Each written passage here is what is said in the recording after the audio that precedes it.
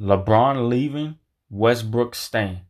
So if you guys don't know who Phil Jackson is, I don't know if he was an NBA player earlier in his career, but he was a coach and he's basically considered the best coach of the NBA because I guess for his teams, he won 11 championship rings. Again, I don't know if he was a player back in his day, but as far as coaching wise, he won 11 rings, I guess you should say.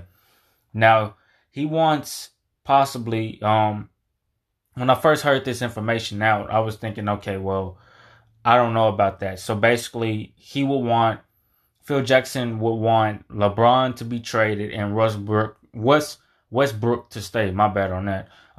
He want LeBron to be traded and Westbrook staying. Now, again, when I said I first heard about this stuff, I was already thinking, okay, well, if he wants LeBron traded, then obviously he wants Westbrook. He wants kind of Westbrook to be like the main player and then build a team around him, if that kind of makes sense. So I was already thinking that before, while I'm talking to you guys now, if that makes sense. I was already thinking of that because this information came out maybe a few days ago. So I don't know if it's a fact or I don't know if it was just an opinion.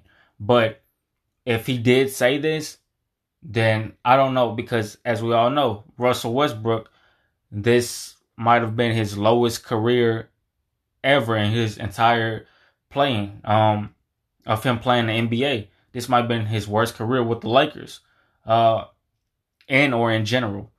So I don't know, but I do know Russell Westbrook is not going to be a shitty player. I know he's going to get back to.